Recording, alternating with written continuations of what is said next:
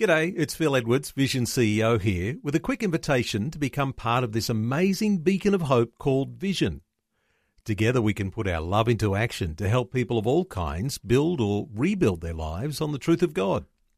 Please consider the part you can play during our upcoming Visionathon appeal, remembering that it's your support that makes Vision possible, including this podcast.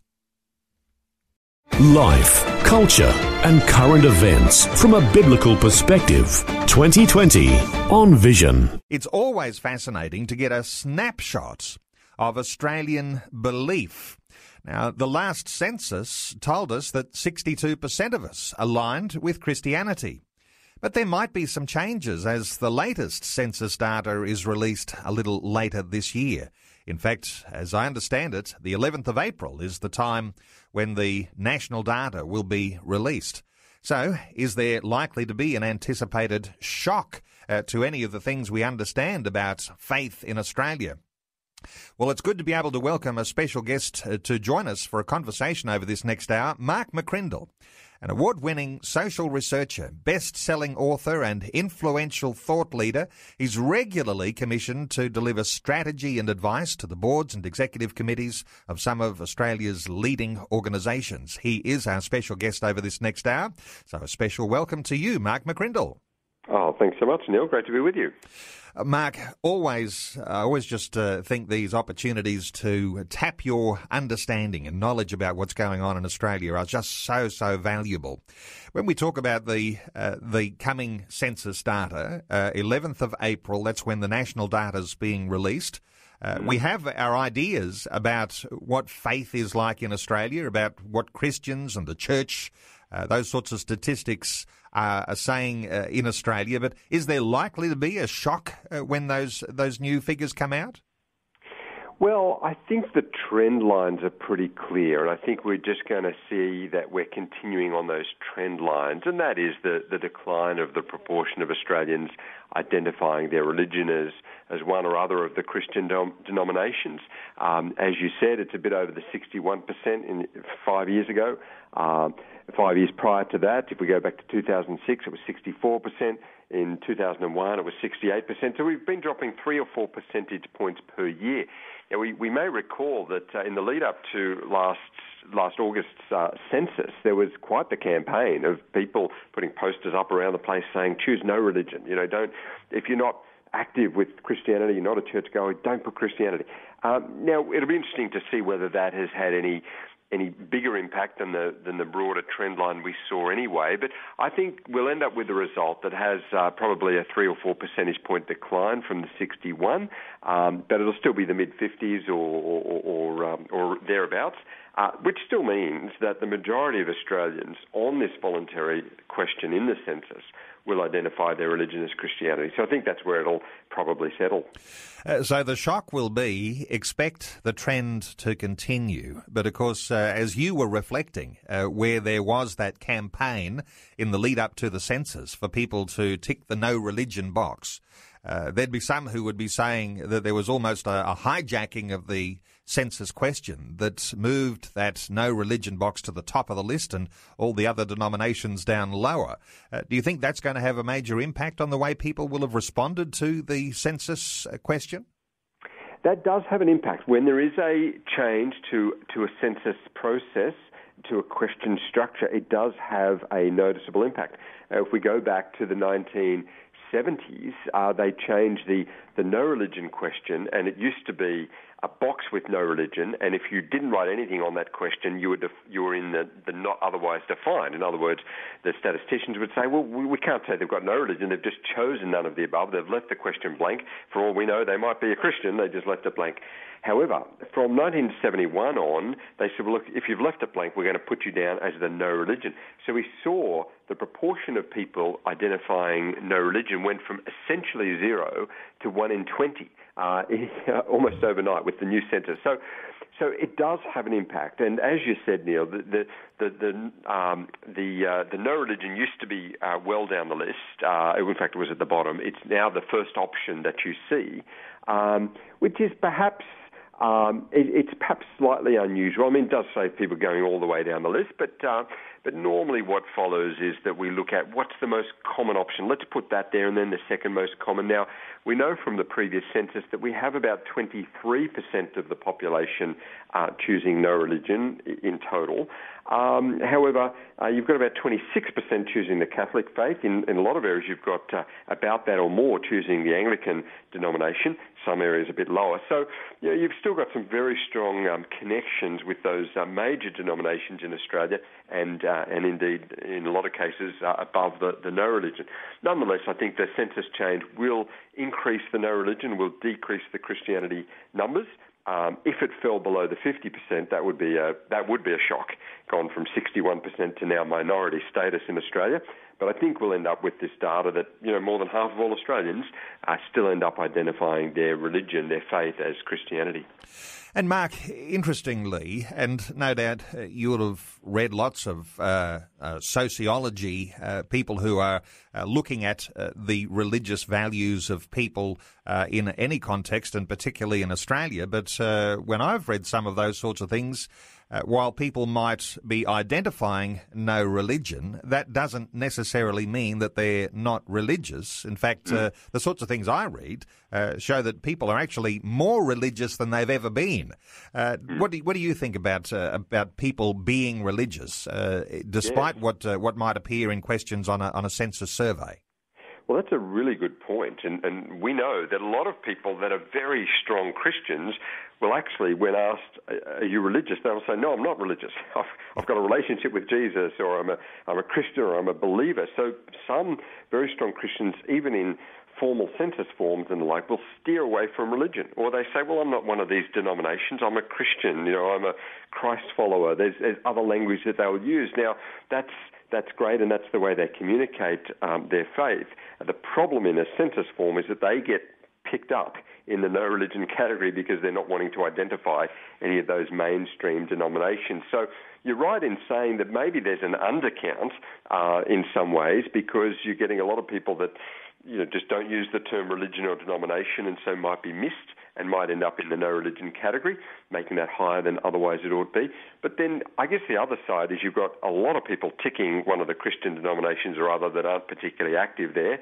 They're just saying, well, I think I was Anglican or Church of England. Even some people use the old language, or hey, my parents were Catholic, so I guess that's the box for me. And so, it does go both ways. It's certainly a good indicator, though, because if someone is, even if they're not active in any way with their faith, if they are ticking the box, it does show an identity. It does show something about what they're connecting with.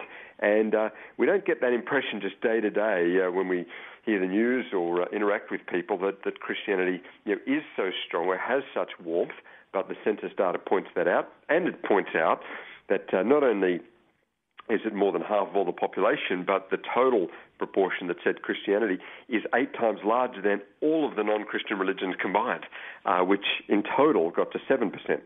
So there's certainly growth in those other religions, and while there's decline in the proportion saying Christianity, but the gap between religion number 1, Christianity, at 61%, and religion number 2, which is Buddhism, at 2.5%, is obviously a very big gap.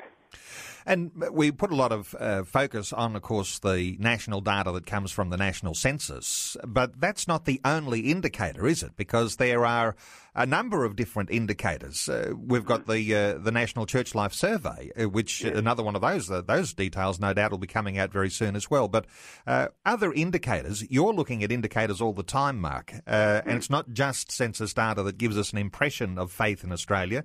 How do you view other indicators and their impression? Are they showing similar things to what we're likely to see in the census? Yeah, they are, and that's a really good point, to look at other indicators to give us a sense of where is the church at and how are we going connecting with our community. And clearly this slow decline, the proportion identifying with Christianity on a census is one thing. Looking at the numbers of the population who attend church is another. And many people will see their churches are growing, or maybe the number of churches in their denomination is increasing. Overall, it's not that way. In fact, if we go back 4 decades to the mid-1970s, we used to have 30% of the population attending church at least once a month or more. Today, we've got half that proportion. We've got 15% of the population attending church at least once a month. Now, that's still some big numbers. That's about 3.6 million people that attend church on a regular basis, any form of church service. So that's some big numbers. In fact, we did a little study recently looking at the total numbers of Australians over a month that will go to any footy game, because we often say that football is a religion in Australia. And if you look during the footy season, I'm talking all of those going to a professional AFL match, add to that the numbers going to the NRL, for those that are rugby league fans, you add up the total numbers in a month going to all of the A-League games, and add to that the Super 7, so those into rugby union. You add up the total numbers in a month and we get about 2.3 million attending a game. And so what that means is there's 1.2 million more people going to church on a monthly basis than go to the footy. So it's a big number, even though it's 15% of the population and even though it's in some level of decline. And interesting to get national snapshots and even make those comparison to other religions in Australia, and you include sport in that, which is an amazing thing in itself. But is it the case, Mark, that when we're a part of a local church, we can make an assessment of our own local church, whether it is in decline or whether it is flourishing? Because no doubt people listening into our conversation today saying, I'm part of an absolutely fabulous, flourishing, growing local church involved in all sorts of incredible community and mission activities. And then there'll be others who'll be saying, well, I'm a part of a church, it's people are getting older and where there's lots of funerals in our church and the numbers seem to be diminishing. And so it really comes down to individual local churches as to how you might have an impression about whether Christianity is flourishing. Yeah, that's exactly right. And I think it is good to look at the numbers, look at the statistics about our own churches, or indeed just look around our church and see how that's going, because that does tell us a story and maybe is a bit of an indicator into the health and the flourishing nature of our church, or maybe where work needs to be done. And just on that, if we've got an aging population, the midpoint in our population keeps getting older. So with that in mind, we've got to make sure that is our church catering to older people, and do we have older people there, or is it just young people? But the other side of it is church should be for all generations and certainly engaging with that next generation. And so if the average age is up, how are we going connecting with young people and young families? And we know that nationally, the average age in our population, if we find the midpoint of those 15 and over, let's say a 15-year-old starts to make their own choices about church going or anything else, in the total population 15 plus, the average age, the midpoint, is 43. If you look at the church-going population age 15 plus, the average age is 53. So the church is significantly older on average than the population. And that does highlight that we need to engage with young people and young families and really answer that relevance question. How are we communicating, connecting with them, and do they still see the relevance of our churches?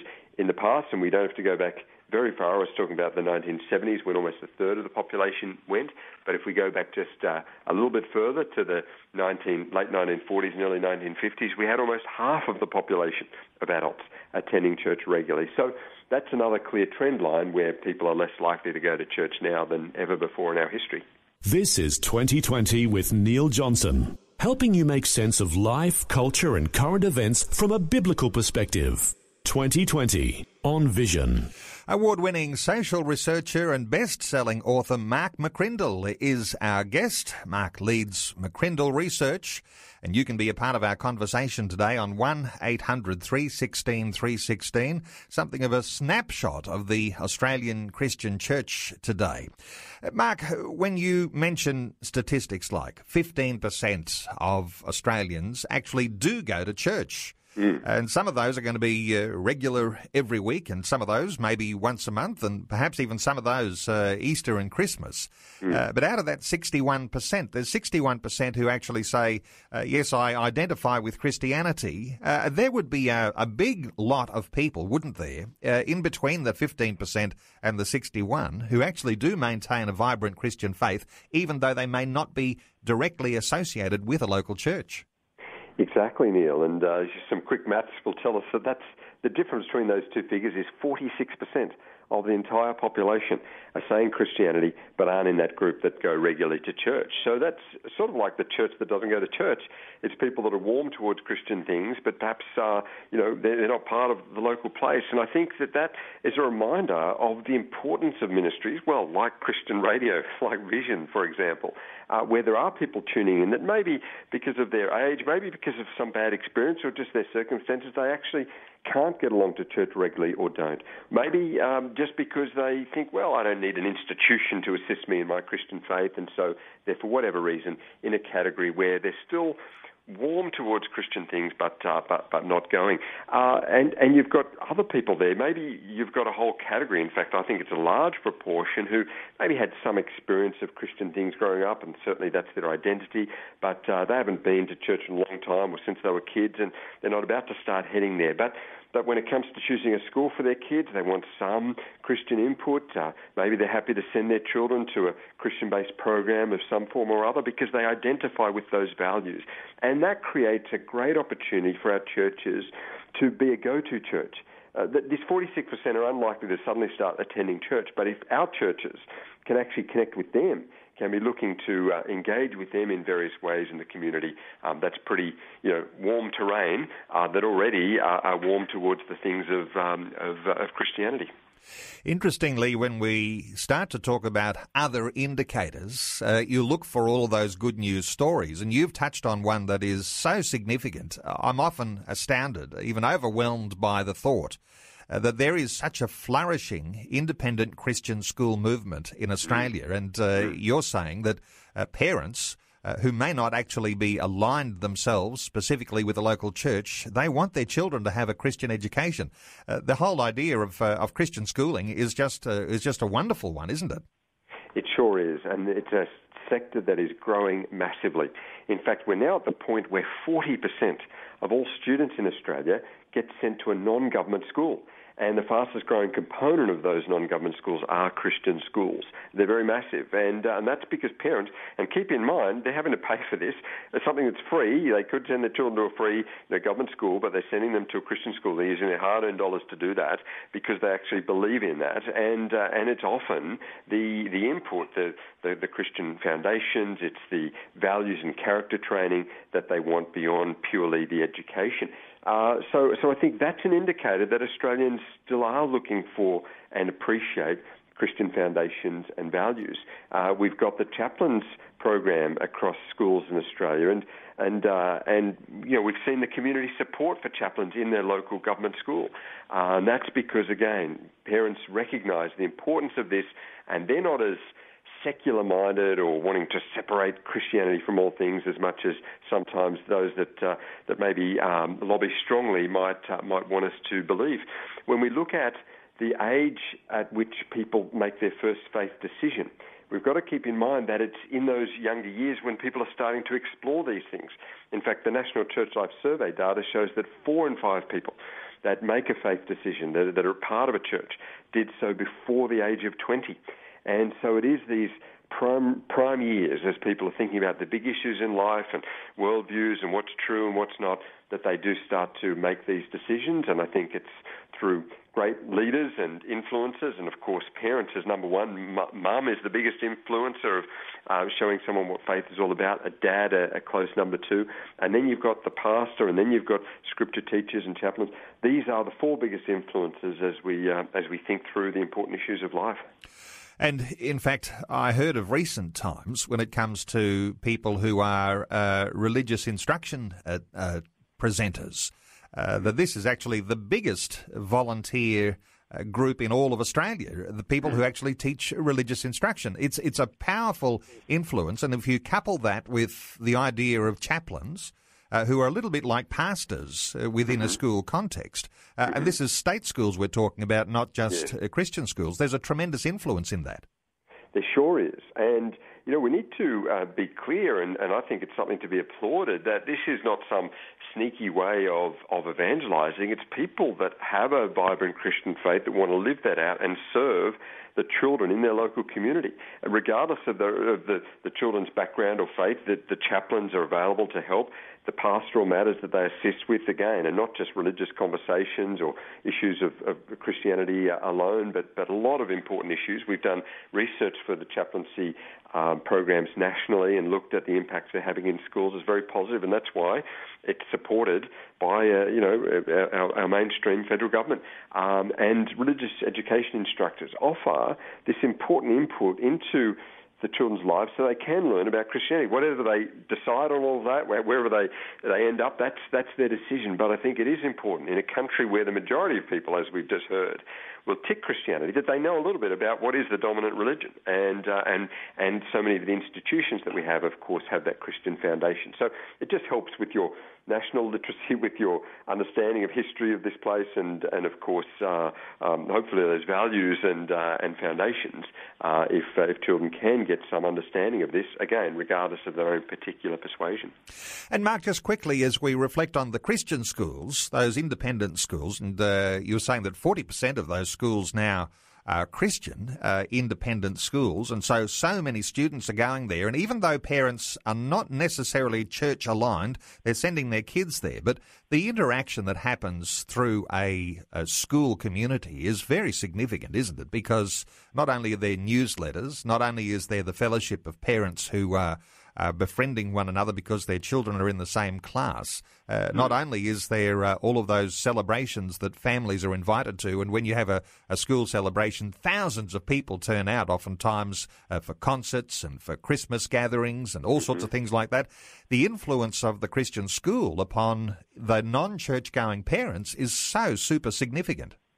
It sure is, and that's why, again, it's not just the churchgoers that are sending their kids to Christian schools, but it's indeed the broader community. That's where the big growth is, because they're recognising that they want some foundation for their children. They don't just want them to grow up and work it all out for themselves or just have some secular or indeed agnostic worldview, but want them to look into these things that are so important. There used to be the 3 R's of education, but a lot of Christian schools have the 3 C's. And I like that. This first C of the competence. These are great schools that deliver great results and that obviously teach the national curriculums and do that very well, so the children have the competence. But the second C is what parents do look for, and it's the character development, so their children can thrive in changing times and have the values that will sustain them. It's one thing to do well in maths, but if you don't have integrity, it's one thing to be good at English, but if we don't have the right character formation, that's not going to help us in life or a job. But the third C, of course, is that is founded in the teaching of Christ, and we have found that Australians are warm towards Jesus. There's acknowledgement that he was a great person. Mark, I'll need to cut in because we're about to go to news. Encouraging listeners, we'll continue this conversation beyond the news. Our talkback line open, 1800 316 316. Mark McCrindle, award-winning social researcher and best-selling author, our guest here on 2020.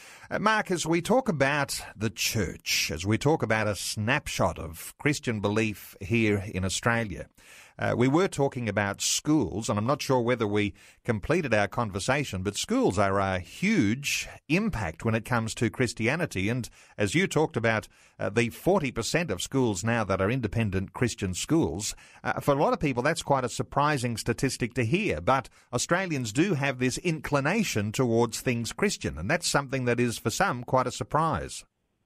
Yeah, exactly. And well, the 40% of students who go to non-government schools, there's a big proportion of those that go to Catholic schools, and then there are some that are non-religious schools. But as I said, the fastest growing proportion of that 40% are the Christian schools, and that does line up with the census data that we discussed, and does show the warmth of Christianity. And we found that when you ask Australians what do they think of the church, 88% say the church is good for our community. So people do see the benefits of churches in their communities. They see that whether it's a local charity or outreach to those that are in need. We know that much of the healthcare system, much of the education system, again, has the Christian foundation to it. So Australians recognise the good work of the church in their communities. It's just that they are less likely to go these days. So again, good positive connection the church has, not universally positive, and the church has got some issues, of course, and both historically and contemporarily, and in terms of communicating effectively. One of the big pushbacks is, well, I just don't see the relevance of the church for me. But at least there's that recognition at a starting point that the church is good for our community.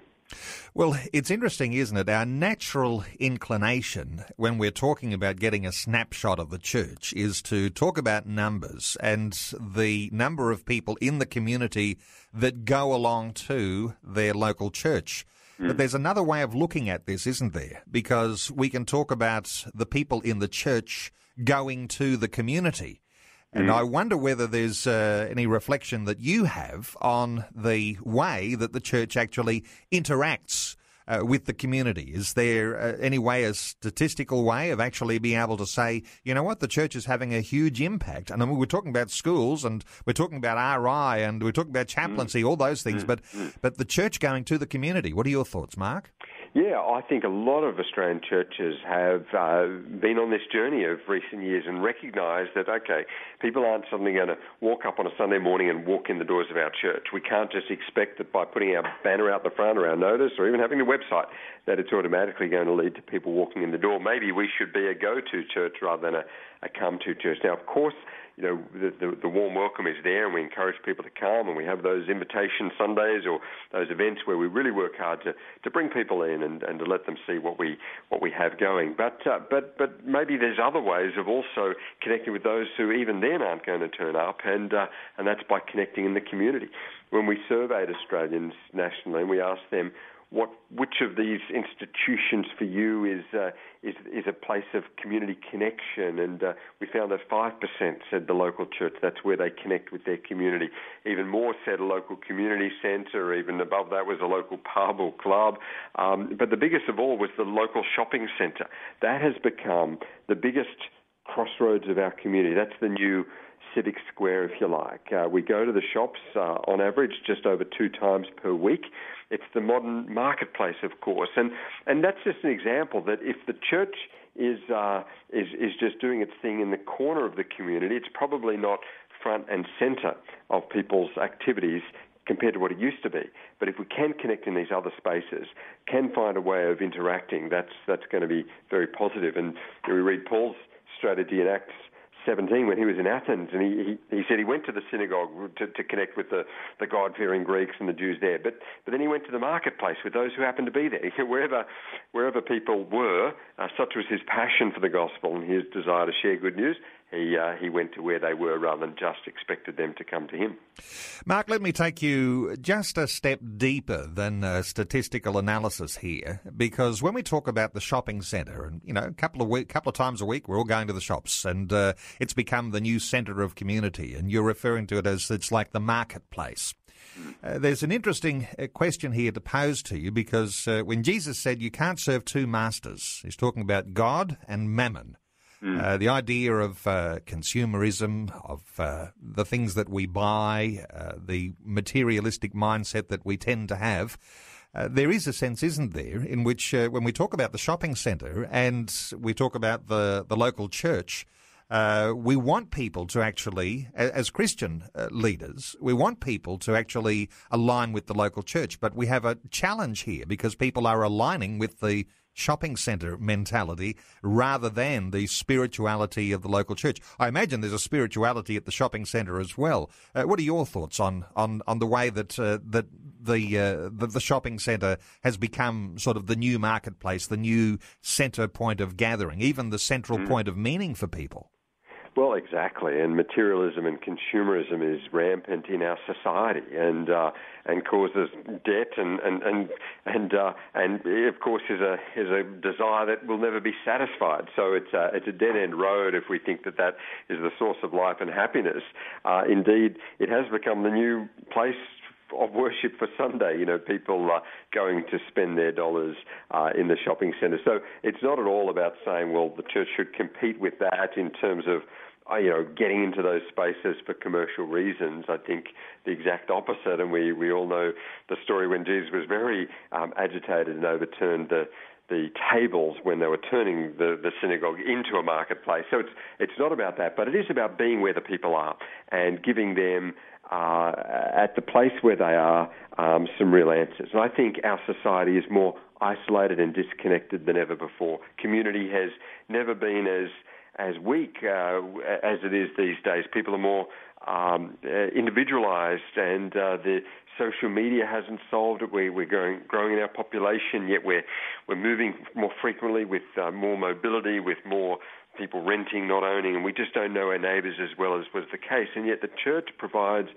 community and connection and engagement and meaning and purpose and hope, beyond the dollar and beyond the cynicism of marketing and commercialism. And I think, therefore, the church should be where the people are and offering something a bit more lasting than just yet another purchase. So I think there are some great opportunities for the church. And if our society is saying the reason they don't go to church is, and we found this in our research, number one, it's not relevant to my life and it's an outdated style, then maybe we can put on events that are going to connect more these days. We can run input and provide opportunities to connect on those felt needs that Australians have, contribute to our communities, of course, and hopefully in all of that, live the gospel and offer the gospel to a society that is really in great need.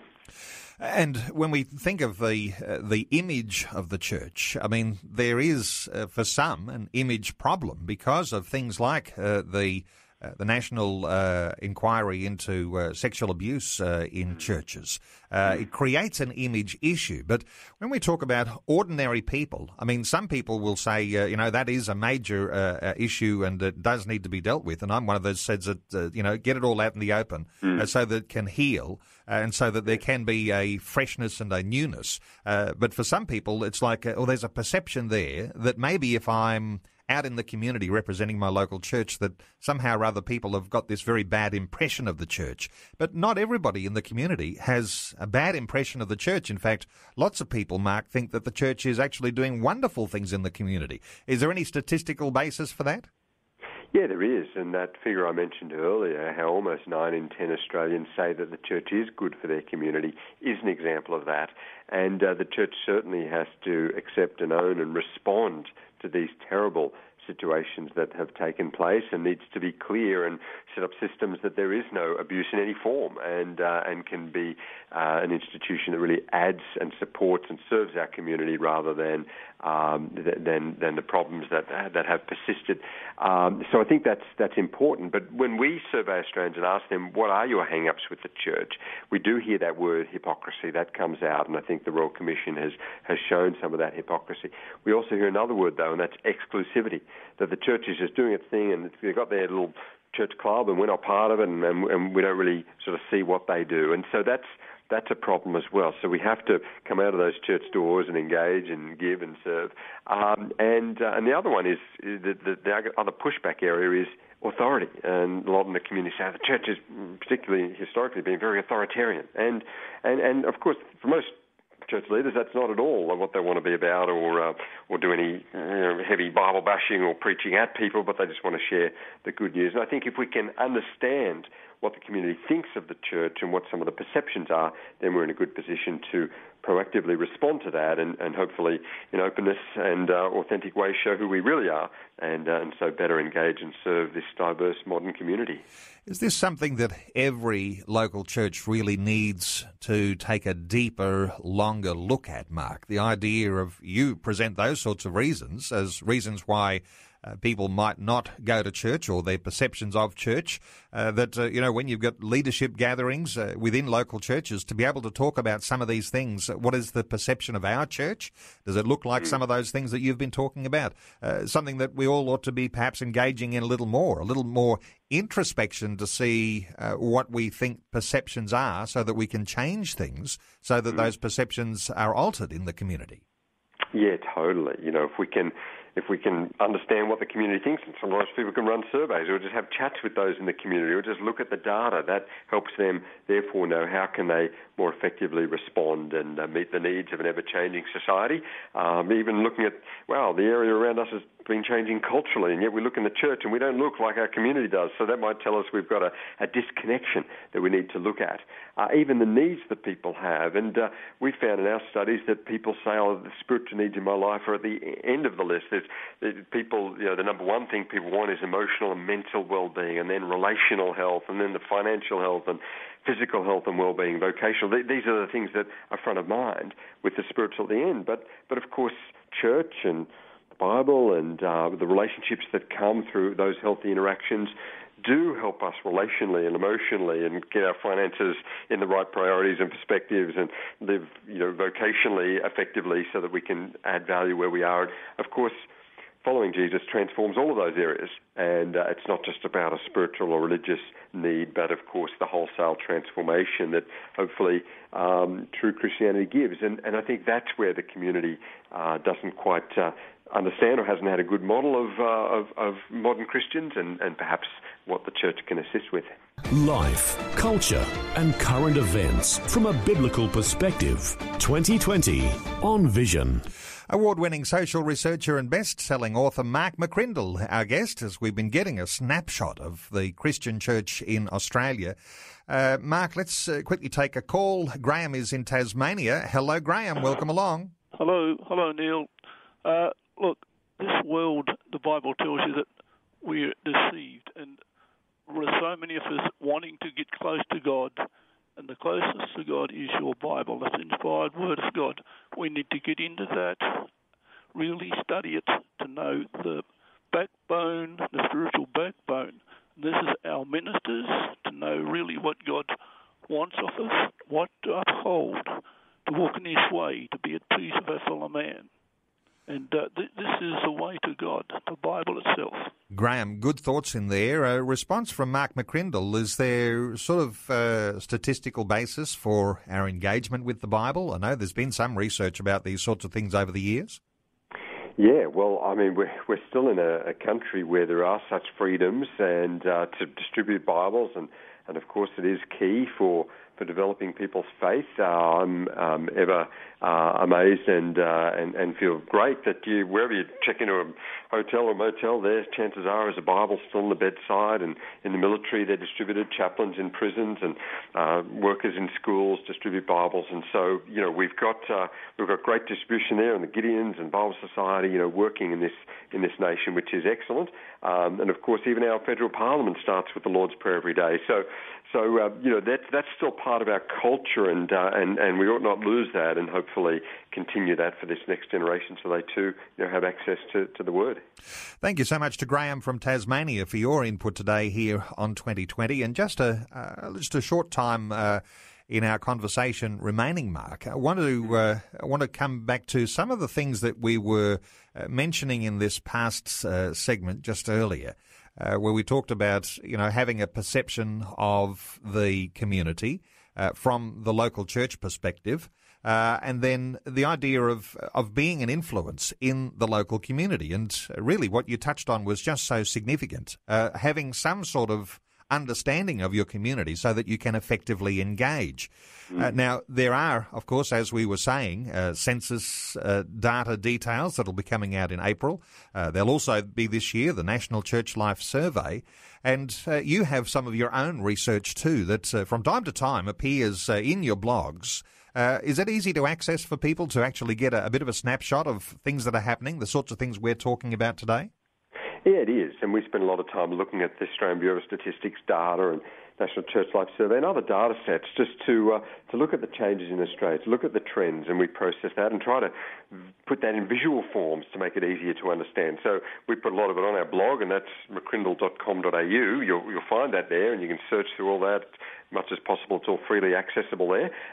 So there might be some good resources there, and of course as the census data and Church Life Survey data comes out, we'll be analysing that, or you can grab the raw data from those websites.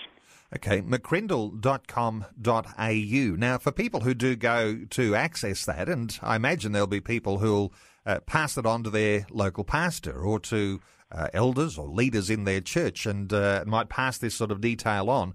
If you get a hold of this sort of thing and you say, well, maybe we need to look a bit deeper into this, this is the sort of thing that ought to be discussed. Should it be just a leadership discussion, or should it be a wider discussion within the whole of the local church?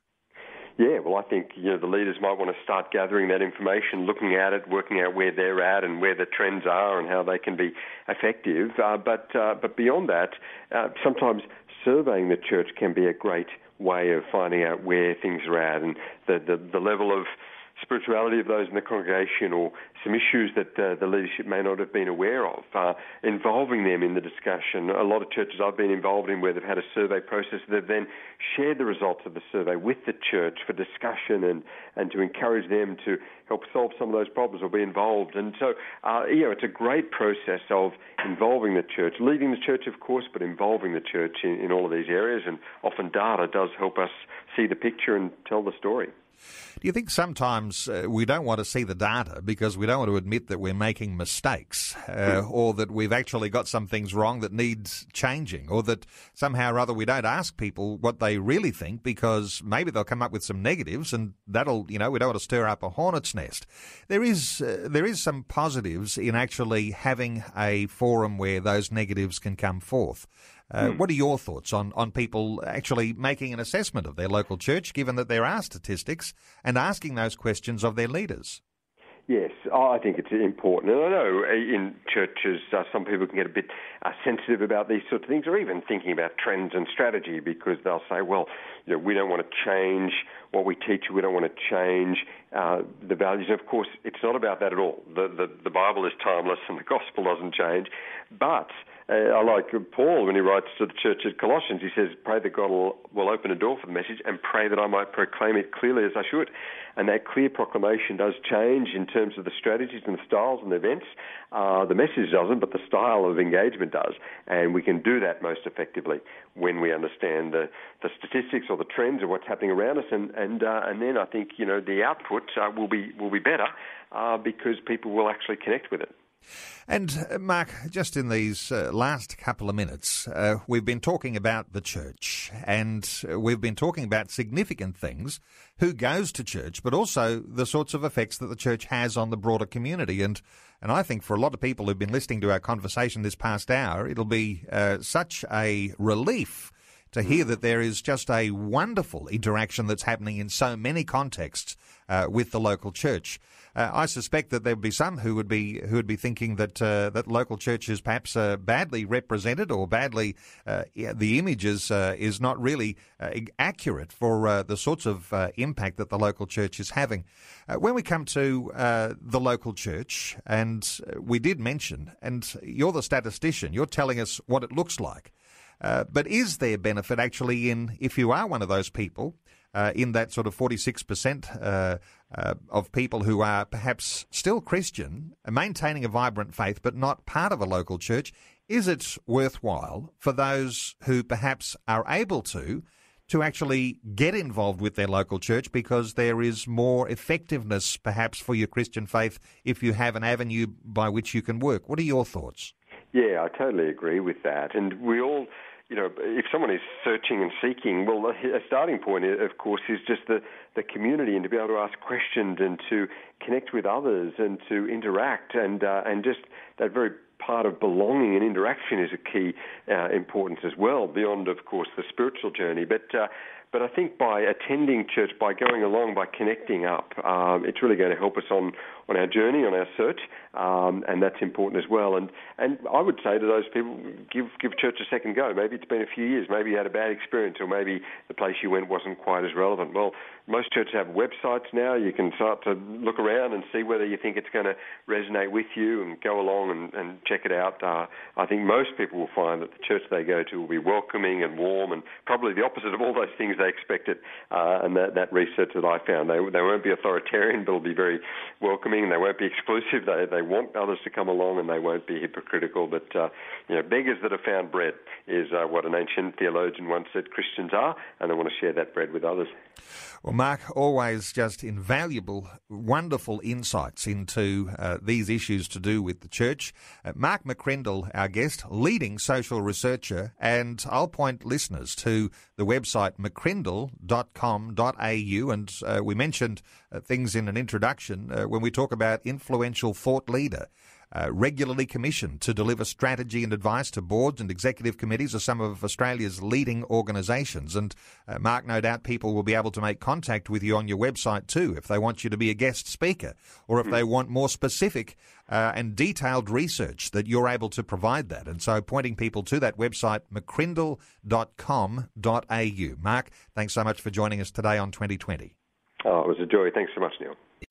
Before you go, thanks for listening. There's lots more great audio on demand, or you can listen to us live at visionradio.org.au. And remember, Vision is listener supported. Your donation, large or small, will help us continue connecting faith to life for hundreds of thousands of people across Australia and around the world. Learn more or donate today at visionradio.org.au.